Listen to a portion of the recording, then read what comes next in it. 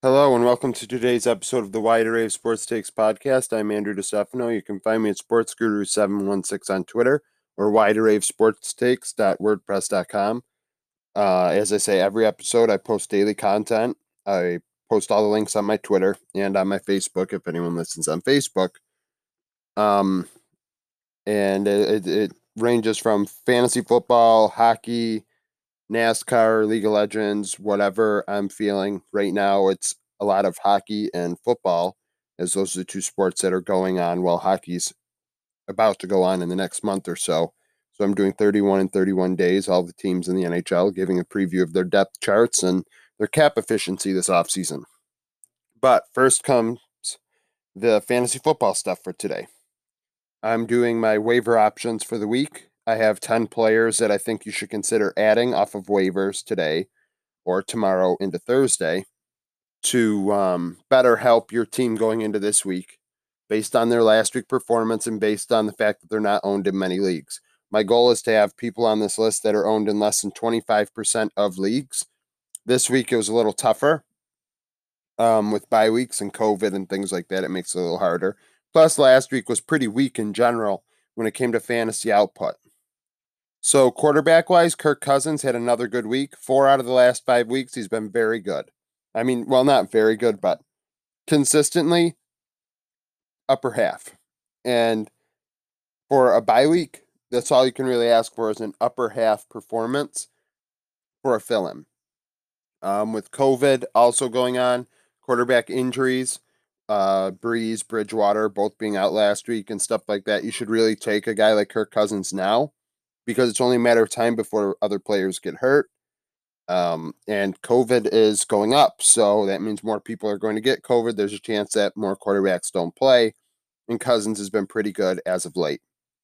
Another quarterback is Philip Rivers, that has had a couple good weeks in recent memory. When he played the Titans the first time, he had 300 yards and a touchdown. Now, with that kind of production in yards, you would have expected more than one touchdown. I think that he could also be a very good ad this week against the Titans and have an opportunity to, have another 25-point day for you as a fill in for the bye week. And that's really all you can ask for. Running backs, a little bit harder. Running back was pretty weak last week. I've got a PPR option and two standard options here.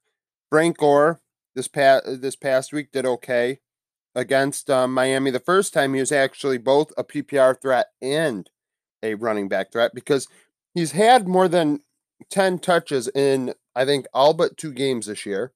And against Miami, the last time he had 4 receptions. So, you know, with the 4 receptions, and I think he had like maybe 30 yards, but even if he didn't, I mean, let's just say he had 20 yards. That's 6 points in PPR out of Frank Gore. Plus, he's getting 10 carries, averaging 4 yards a carry. That's 4 more points. You're looking at 10 points out of Frank Gore, a guy you added off of waivers to fill in for your flex.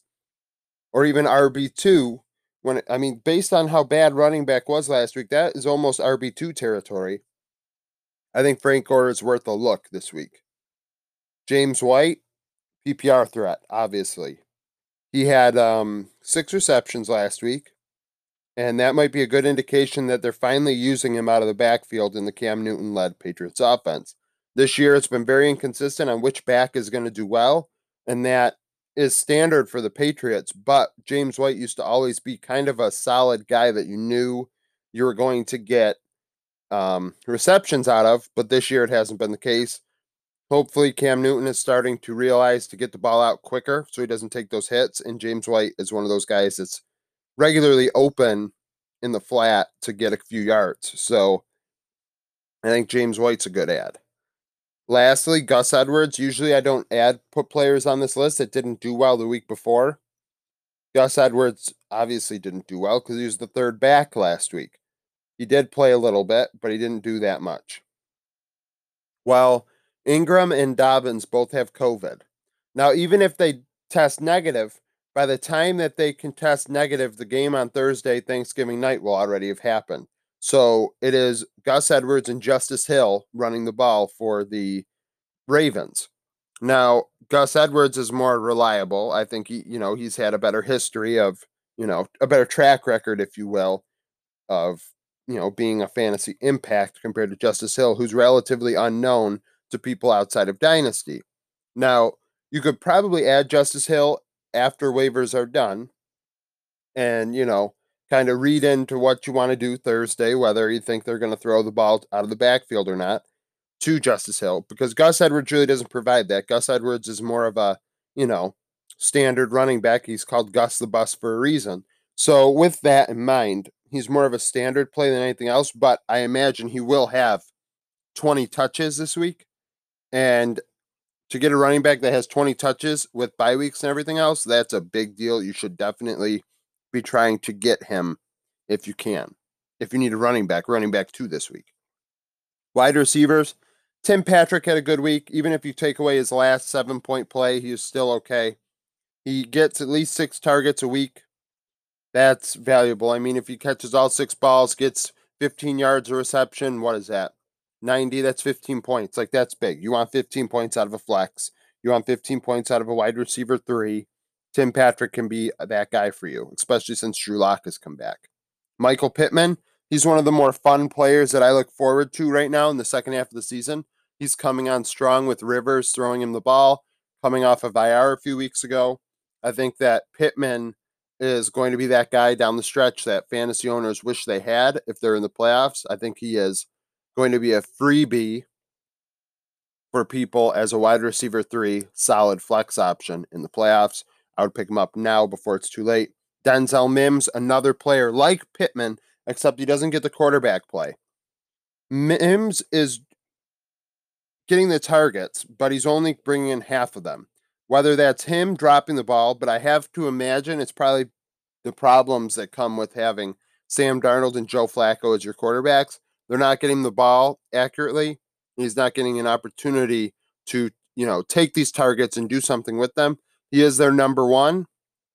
And with that, the targets are coming. So, I mean, I'd add him and then bench him maybe and see what happens, because there's only a matter of time before he finally starts bringing in these targets and doing something with them. Because with the targets he has brought in, he has done well with. So, I mean, Denzel Mims, I think, is a solid option to add and then, stash for a week or two here. Lastly, tight ends. Tight end is a crapshoot. I literally call it Russian roulette here. Dalton Schultz has been pretty good this year. I mean, as a tight end 2.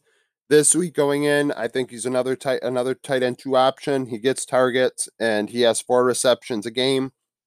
4 receptions a game, 10 yards. I mean, 8 points plus maybe a touchdown, so you could get 13 in a week. That out of your tight end 2 is valuable. I mean, it's hard to find tight ends that can give you consistent output at that level. Most of the time, you have to play matchup by matchup. Schultz is a guy you could put in and expect 10 points a week out of. Richard Rodgers, another guy. He's had 10 points in 3 of his last 4 games. If Ertz comes back this week, Richard Rodgers is useless. But if Ertz is still out against the Seahawks this week, Rodgers should be in play for another double-digit day, even with Dallas Goedert there. So, I mean, on Sunday, if you need a tight end at the last second, Richard Rodgers will probably be there. I think he's a good option at that time. Now, going on to hockey, my 31 and 31 days, I have the Edmonton Oilers today. They're a very fun team, as you could imagine, with their, obviously having McDavid and Draisaitl. Like, how much more fun can you get? Projected finish, I have them finishing 5th out of 31 teams and winning the Pacific. Additions, they made a lot of additions this offseason. Dominic Cahoon, Kyle Turris, Tyson Berry, Mike Smith, and Anton Forsberg are, notables. Alan Quinn is another guy that'll probably be in the minors with Forsberg, but the other guy's big ads. 5th overall cap efficiency. They had a couple re-signings. I mean, re-signing Puljujarvi was big.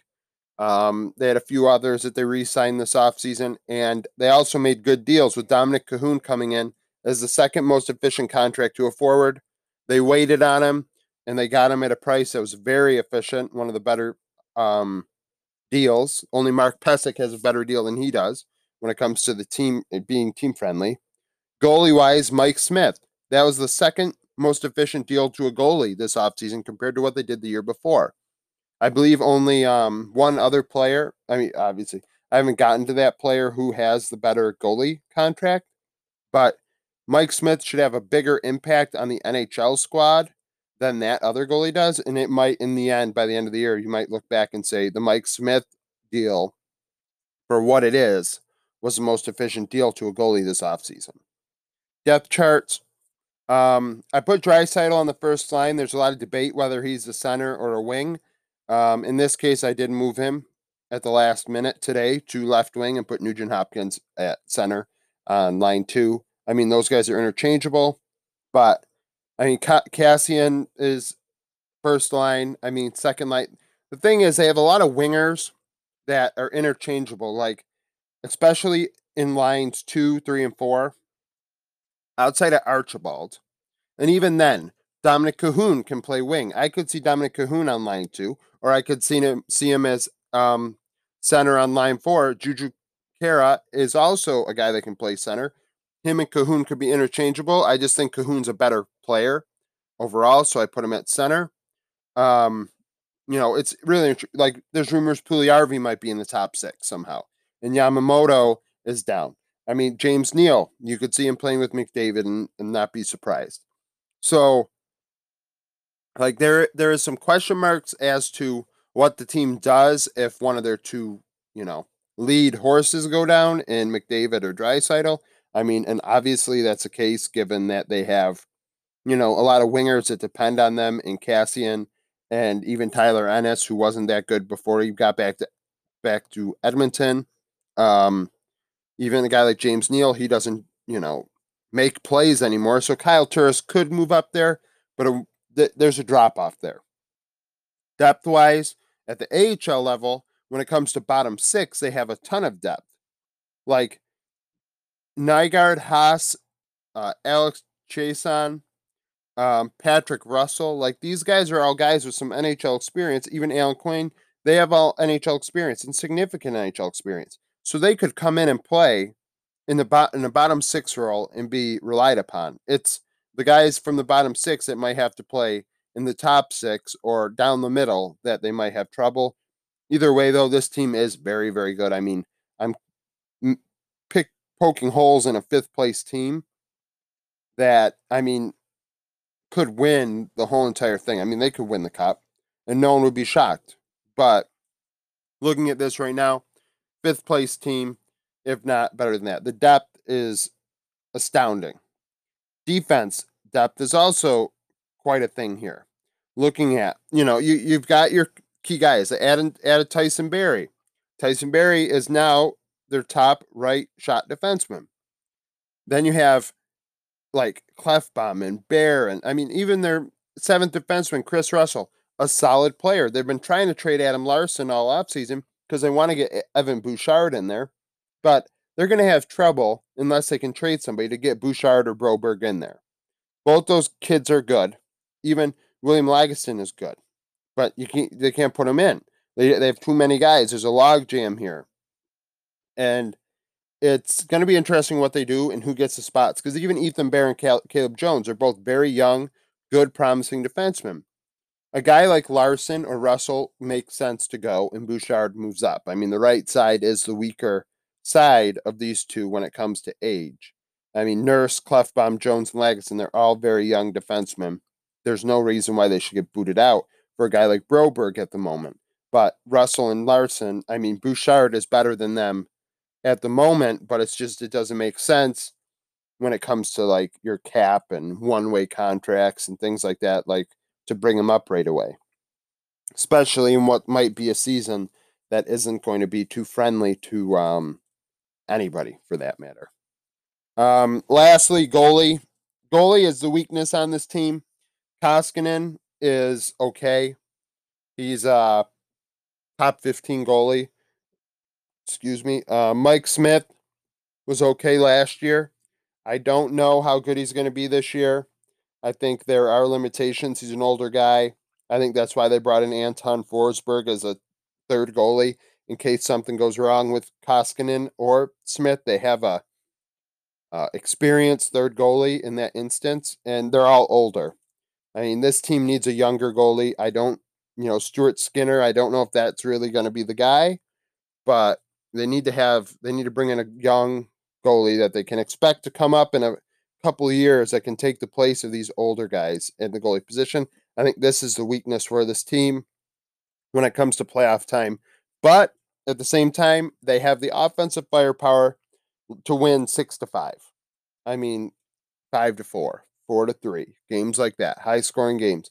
They have the ability to do it. It's just a matter of when it comes to playoff time, can you reliably do that? I don't know. So Edmonton, fifth place team, I thought they were very efficient cap wise with the Cahoon and Mike Smith contracts. So, tomorrow I'll have the Florida Panthers. I don't think they're nearly as efficient as these guys or as good as these guys. So it'll be a totally, reversed take on depth charts tomorrow. Thank you for listening to this episode of the Wide Rated Sports Takes. If you liked it, please come back tomorrow and listen to my Week 12 injury update along with the Florida Panthers 31-31. If you did, like I said, if you like it, come back. Also, retweet it, share it, comment if you have any takes that differ from mine and you'd like me to discuss it on the next episode. I'll gladly, give my take and more reasoning behind it. And any criticism on how to make this better, I'd like to make this better every episode I can. And with that, I hope you come back tomorrow for new content.